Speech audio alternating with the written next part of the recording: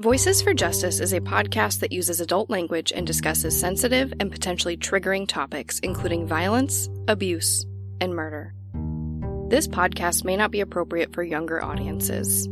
All parties are innocent until proven guilty in a court of law. Some names have been changed or omitted per their request or for safety purposes.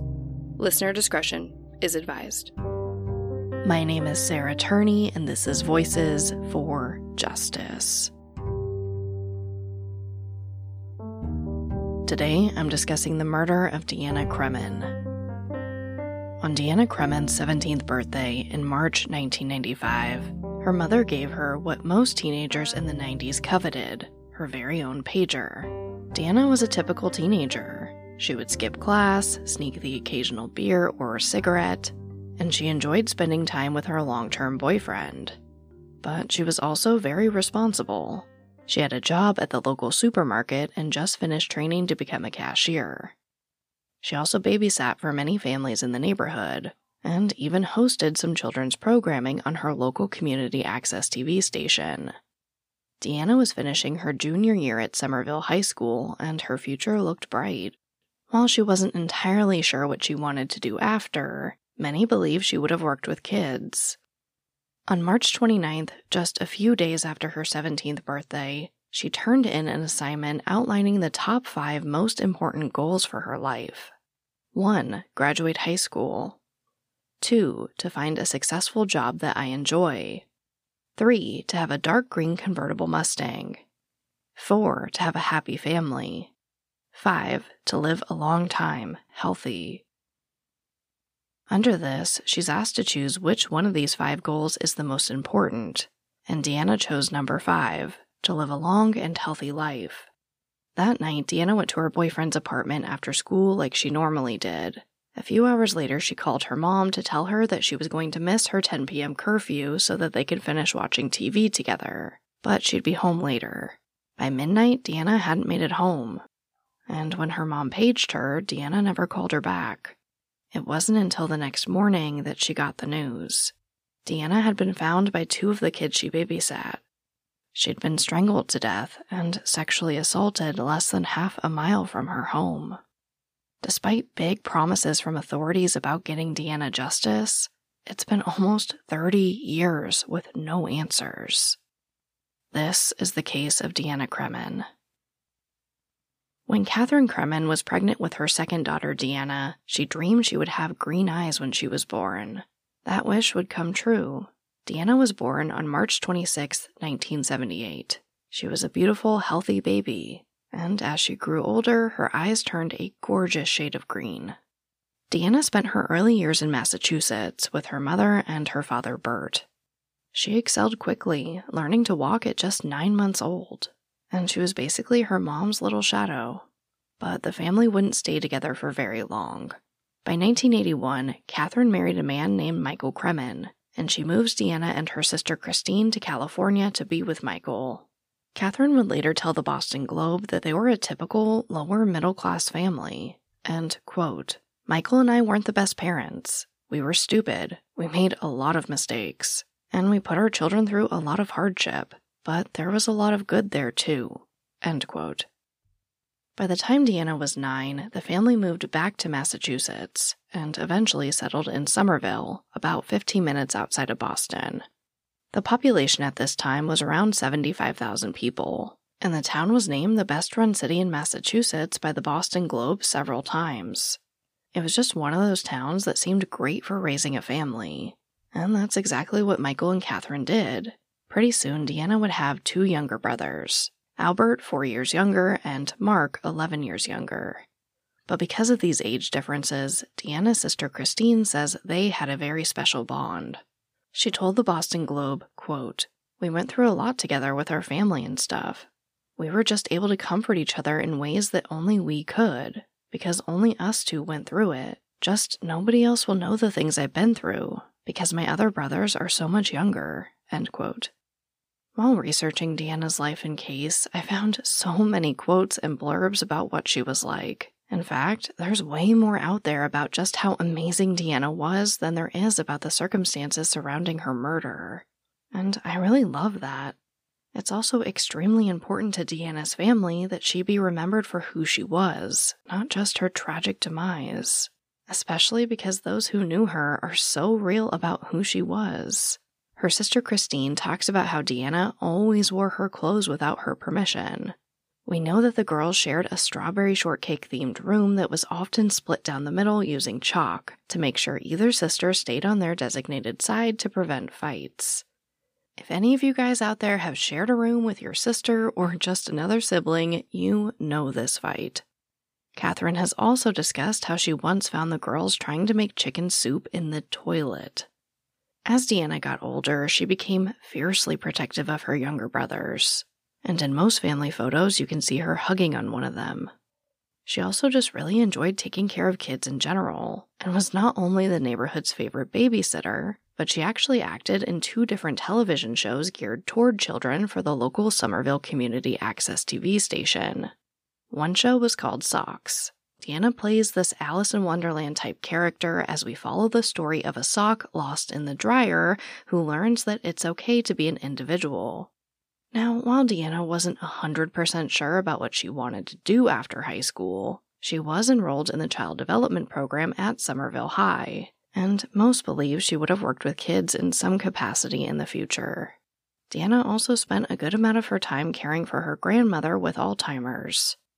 But Deanna was also your typical teenager. She snuck cigarettes, she skipped school, she drank beer in the park, she loved Pepsi and spicy pickles, and she worked at the local supermarket, Star Mart, where she just finished training to be a cashier. On her 17th birthday, on March 26, 1995, her mom gave her the ever-coveted 90s communication device, her very own pager. And like a lot of teenagers, Deanna spent quite a bit of time with her boyfriend of about 2 years, 19-year-old Tommy LeBlanc, who would ultimately be the last person known to see her alive on March 29th, just 3 days after Deanna's 17th birthday. This episode of Voices for Justice is sponsored by June's Journey. Everyone loves a good mystery, especially one with as many twists and turns as June's Journey. In this game, you step into the role as June Parker and search for hidden clues to uncover the mystery of your sister's murder. You engage your observation skills to quickly uncover key pieces of information that lead to chapters of mystery, danger, and romance. I've been playing June's Journey for a long time. And yes, I love uncovering hidden objects in these really fun scenes. But I also like putting together the pieces of this puzzle. I've said it before and I'll say it again, one of my favorite parts of playing June's Journey is chatting and playing with or against. If I'm honest, usually I like playing against other players by joining a detective club. And if that's not enough for you, you can join a detective league to put your skills to the test. I am also deep into building my island. And I mean deep, you guys. I've been playing for a very long time and it's just really fun to see it grow. I usually find myself playing on little breaks during the day or at night before I go to bed. If you like games, if you like solving mysteries, I really think you're gonna like June's Journey. Can you crack the case? Download June's Journey for free today on iOS and Android. This episode of Voices for Justice is sponsored by Quince. Quince has transformed how I shop. I'm not gonna lie, I don't love paying extravagant prices for things that don't last. But imagine upgrading your wardrobe with luxury essentials at unbeatable prices. They offer things like a 100% Mongolian cashmere sweater for $50, washable silk tops, and timeless 14-karat gold jewelry. And the best part is, all Quince items are priced 50 to 80% less than similar brands. Basically, what they do is partner with the top factories. That cuts out the cost of the middleman, that way they can pass on the savings to us. And what I really love is that Quince only works with factories that use safe, ethical, and responsible manufacturing practices. I have a ton of stuff from Quince. Right now I'm really on a mission to just have some great basics in my closet. So I picked up a lot of t-shirts, some tank tops, and I definitely got a 100% mulberry silk pillowcase. It is absolutely worth it. Indulge in affordable luxury. Go to quince.com/justice for free shipping on your order and 365-day returns. That's QUINCE.com/justice to get free shipping and 365-day returns. Quince.com/justice. Wednesday, March 29th, 1995 was just like any other school day for Deanna. That day, she turned in an assignment outlining the top 5 most important goals for her life. Number 1, graduate high school. Number 2, to find a successful job that I enjoy. Number 3, to have a dark green convertible Mustang. Number 4, to have a happy family. Number 5, to live a long time, healthy. Under this, she's asked to choose which one of these 5 goals is most important to her. And Deanna writes, quote, to live long and healthy, end quote. After school, Deanna gets on the bus to go to her boyfriend's house. There, she runs into her mom, who was on her way home from her job in Boston. Deanna tells her she's going to Tommy's to do some homework and hang out. A few hours later, Deanna calls her mom to let her know that she won't be home for her 10 p.m. curfew because she and Tommy want to keep watching TV together. Catherine tells Deanna, okay, I love you. And Deanna says, I love you too, Mom. After this, Catherine falls asleep on the couch. When she wakes up around midnight, Deanna still isn't home, so she pages her. But Deanna never calls her back. Catherine figures she probably fell asleep watching TV too, and shrugs it off. But in the morning, Catherine calls Tommy, telling him to put her daughter on the phone because she needs to get her butt home now. But Tommy says Deanna isn't there. He walked her about half the way home last night around 11 p.m. So Catherine and Michael Cremin began searching for Deanna a little, assuming she probably just met up with another friend and stayed out all night. When they don't find her, they figure she'll likely show up at school, and Catherine Cremin goes to work as usual. But not long after, she gets a call from Michael, telling her she needs to come home immediately. Catherine asks Michael what happened, but she already knew that it was bad. Before she could hear the news for herself, Catherine overhears people talking about it on the bus home. A 17-year-old girl was found dead in Somerville. Around 8 a.m. that morning, 2 girls took a shortcut to A.D. Healy Elementary and found their babysitter, Deanna, lying near a fence and a tree on her back behind a senior housing complex. One of her legs was partially outside of her pants, and she only had one sock on. While authorities would initially tell her parents that Deanna died of a drug overdose, the autopsy revealed that she'd been strangled with bare hands, had several broken bones, and was sexually assaulted. By the time Catherine got home, her block was filled with cop cars, and she began screaming. Deanna's friends were pulled from class, taken aside by counselors, and told the news before asking their parents to pick them up for the day. Soon, friends and neighbors began placing balloons, cards, and stuffed animals where Deanna was found. The whole community was just shocked and devastated. Who would do something like this? Quickly, the news of Deanna's murder was everywhere. People were outraged and demanded answers.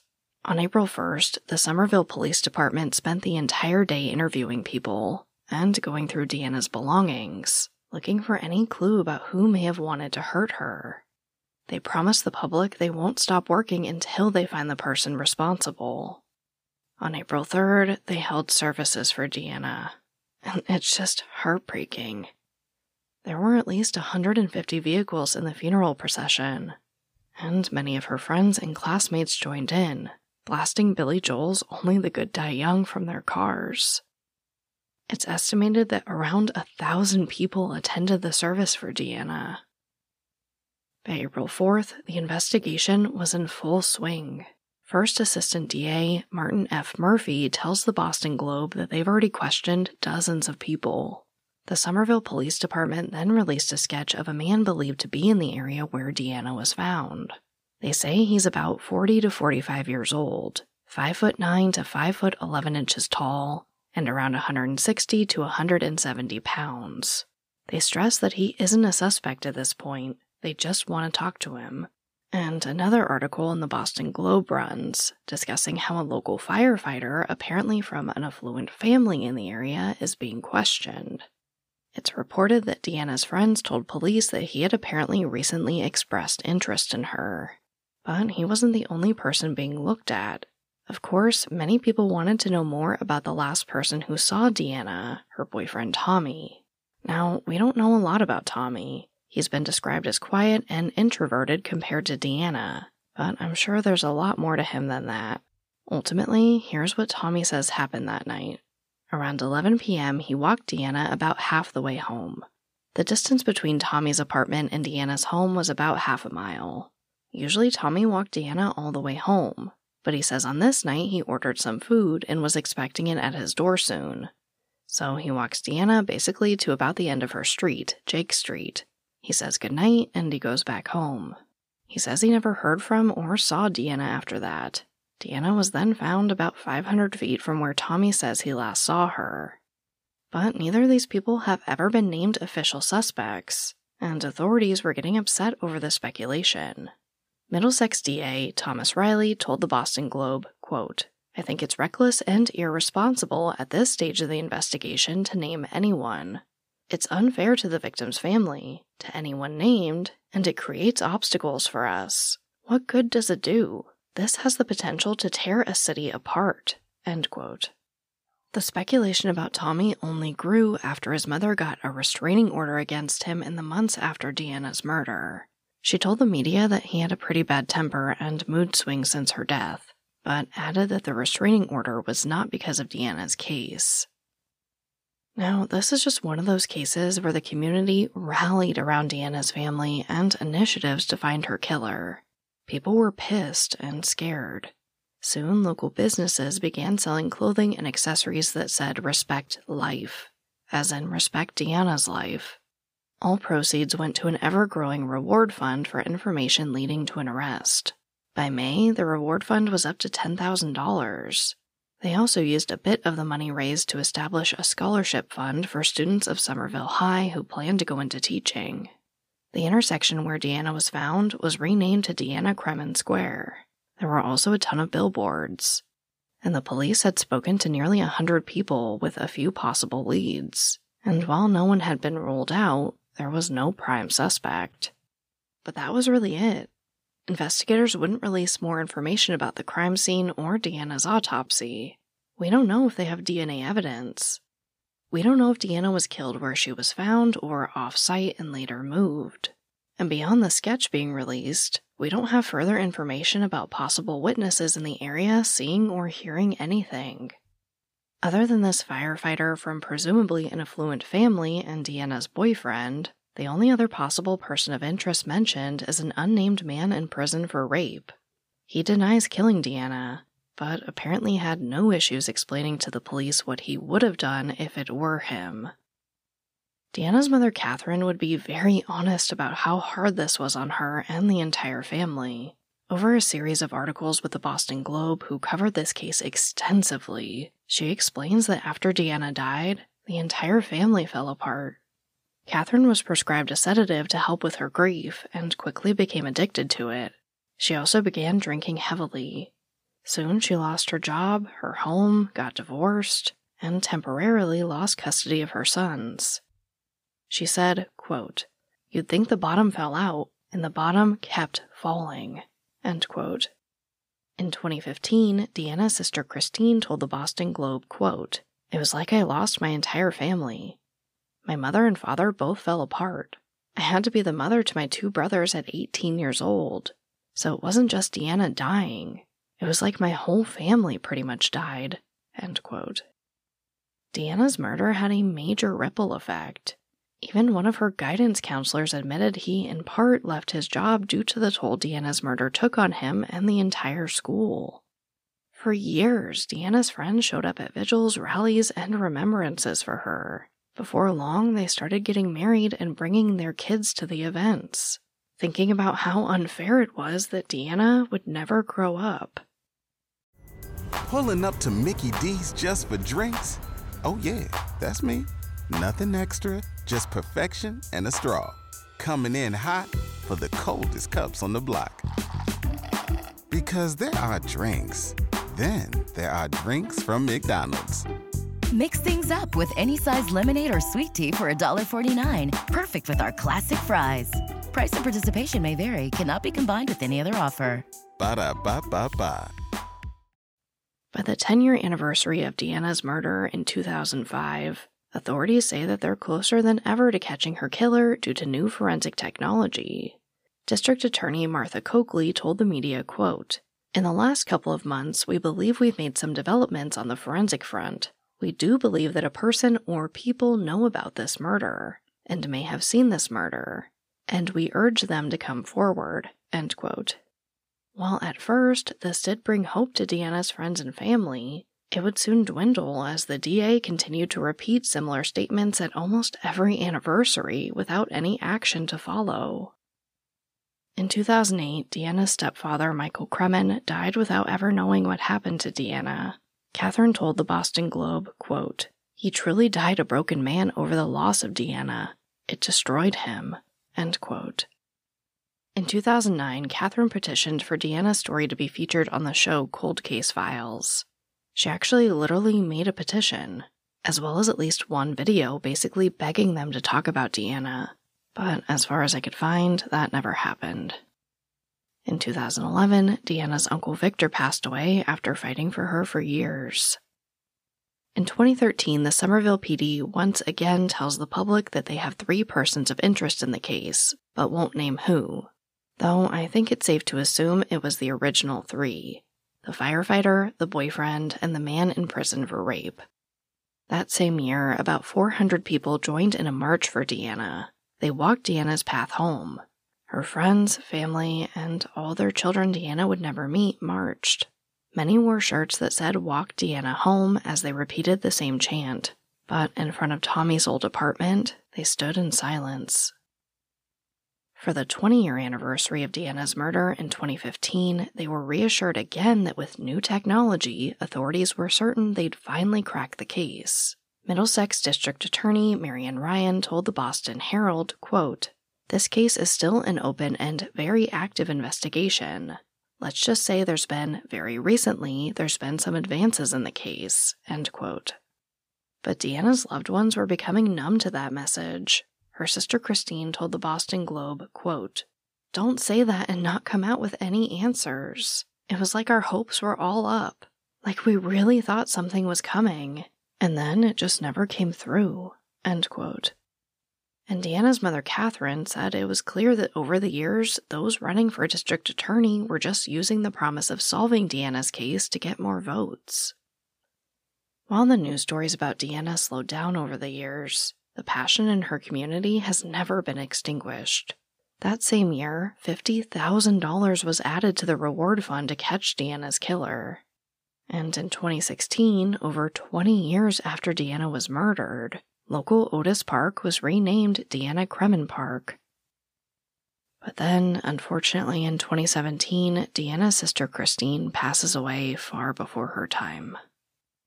Our last real update comes in 2019, when Middlesex District Attorney Marian Ryan announces that they've established a new cold case unit, and that this unit will focus exclusively on solving the county's oldest and most challenging cases, like Deanna's. But Deanna's case remains unsolved. The Somerville Police Department maintains that the case is open and active, and thus they remain extremely tight-lipped. No new information has been released, and no new persons of interest have been identified, and if there has been progress in the case, they aren't talking about it. So who killed Deanna Cremin? Well, it appears that the man in the sketch has never been identified. We don't know much more about this man convicted of rape, and the firefighter, while brought in for questioning a few times, remains a bit of a mystery. All we really know is that it appears Deanna and her friends used to walk by his fire station on the way to school, and again that he expressed some type of interest in her, possibly hitting on her at some point. While there are rumors swirling around on Reddit that he possibly spent some time with her, I couldn't find a credible source to confirm that. As for Deanna's boyfriend Tommy LeBlanc, well, Deanna's family hasn't heard from him in over 20 years. They say he was never active in raising awareness about Deanna's murder, and he's never really spoken to the media. Deanna's mother, Catherine, has made many statements about her belief that Tommy knows more than what he's told police, and that he may be at least involved in what happened to her daughter in 1995. Now, I do have some thoughts I'd like to share with you. This is a case where we know next to nothing about the actual investigation. We don't know if anyone saw or heard anything outside of that initial sketch. We don't know much about the crime scene. The autopsy has never been released. We don't know what they do or don't have, so we're mostly left with a lot of speculation. And while we also don't know these 3 persons of interest, I think by now a lot of us have seen examples of how law enforcement, like all humans, are not perfect. There is so much talk from the DA and the Somerville PD about new technology and testing that I have to believe they have something to test. My fear is, after almost 30 years now, what's actually left that could be viable for testing? That maybe there's not a lot left that's actually viable for testing. As they've said themselves, technology has changed so much over the years. So I have to wonder what evidence, if any, was actually maintained over the years for future testing. Sometimes these samples are kind of used to their fullest extent and eventually destroyed. It's just the way these things go. So, like Deanna's family, I do fear that authorities are placating them with promises of new technology year after year without producing any results. Deanna was and is fiercely loved by a large community of people still fighting for her today, including her mother, Catherine. And I don't think authorities can keep using the same line year after year without this community finally saying enough is enough. I could see them demanding the case file, or at least for more information to be released to the public. Like we saw last week in the case of Josh Guimond, after decades without a solve, sometimes the only option left is to release more information to the public and beg for their help. Which brings me right to our call to action. While Deanna's case was huge in the media when she was first murdered, I was pretty shocked to see how little coverage her case gets these days. I know there's no crazy crime scene to analyze, and no list of shocking persons of interest to pore over, but Deanna matters. A 17-year-old kid should be able to walk half a block home at 11 p.m. at night without being strangled and sexually assaulted. And her killer should not be free to roam this earth after taking such a bright light out of this world. Deanna had every right to realize her top priority, to live a long and healthy life. So please share her story. Talk about how this incredible kid was taken way too soon. And especially how she still needs justice. Because, like I always say, media pressure can move mountains. Deanna Cremin was 17 years old when she was killed on or about March 29, 1995, in Somerville, Massachusetts. If you have information about Deanna's murder, you can call the tip line at 617-544-7167. You can also text tips anonymously to the Somerville Police Department at 874-411. But, as always, thank you, I love you, and I'll talk to you next time.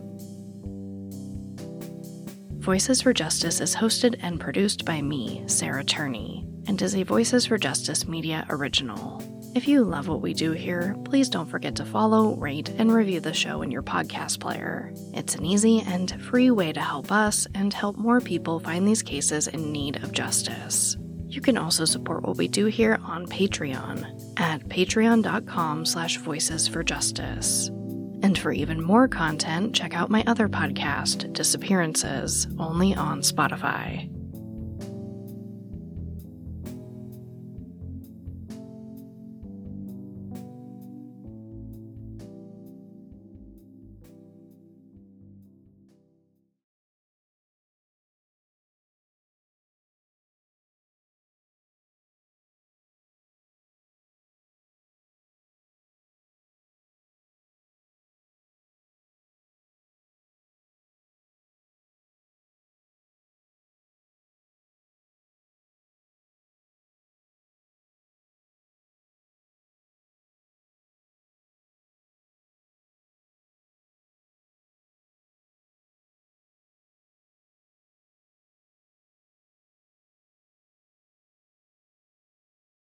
Welcome to the Secret After Show, where I open the door to my recording studio, let the dogs come in, and tell you about all the things I didn't want to mention in the episode. If you're new here, this is basically my version of bullshit true crime banter that you'd find normally at the beginning of a podcast.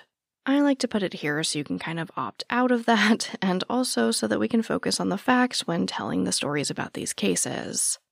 When I was putting together this episode, I realized it was going to be pretty different than a lot of my other episodes. At first, I wasn't sure I'd be able to put together a full-length episode. Because, like I mentioned, there's just not a lot of details out there about the crime. There's a ton out there about Deanna, but we know next to nothing about how she was actually killed. In my research, I do look around to see what type of media coverage these cases get. Have they been featured on a lot of podcasts, a lot of YouTube videos? Are they on Unsolved Mysteries? I have this entire section for media coverage in my research. And Deanna's case just hasn't been covered a lot, and that really made me start to think, and I guess kind of realize that, in my opinion, is probably largely because we don't have a lot of details about how she died. Like I kind of went over in the episode, there's no, crazy crime scene to go over. We don't have a ton of persons of interest for me to, look into their background and tell you their entire arrest history and speculate on whether or not they did it. And unfortunately, I do think that hurts Deanna's case in terms of getting media coverage. I don't think a lot of people want to report, 2 or 3 pages or whatever about what Deanna was like. And I think instead of going into a very long conversation about why that is in the true crime industry, I'm just going to leave it at that. Other than that, I do want to mention my Patreon and my brand new series, Dark Truth. Now, if you're not on my Patreon, Dark Truth is a series where I kind of talk about things within the breadth of justice, if you will, but things that aren't as urgent as what I cover over here. It's basically stuff I'm interested in that I think people should know about. So I cover things like, Marley's scratching, but I cover things like, the dark truth behind Black Friday, how Black Friday happened, and if you're really getting good deals. I also covered Halloween candy panic and whether or not you really need to be afraid of, going trick-or-treating or if that's all perpetrated by the media. Most recently, I covered the reality TV show cult classic at this point, Kid Nation. And if you don't remember, not to spoil it for you, but they broke kind of a lot of labor laws. I mean, not officially, but they skirted around it. I talk about it in the episode.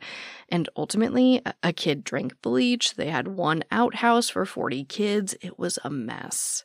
So like I said, it's not, urgent like a missing person or trying to solve a murder, but they're topics that I care about. In the future, I plan to cover things like the CSI effect and the effect that that's having on juries and things like influencer scams. So again, it is a little bit more lighthearted over there, but most of all, it's just stuff I'm interested in outside of these actual cases. So if for whatever reason you want to hear me talk more, or you just want to support the show and what we do, I would love it if you hopped over to Patreon and considered it. It starts at $5. It goes all the way up to $20 if you want stuff like stickers and shirts.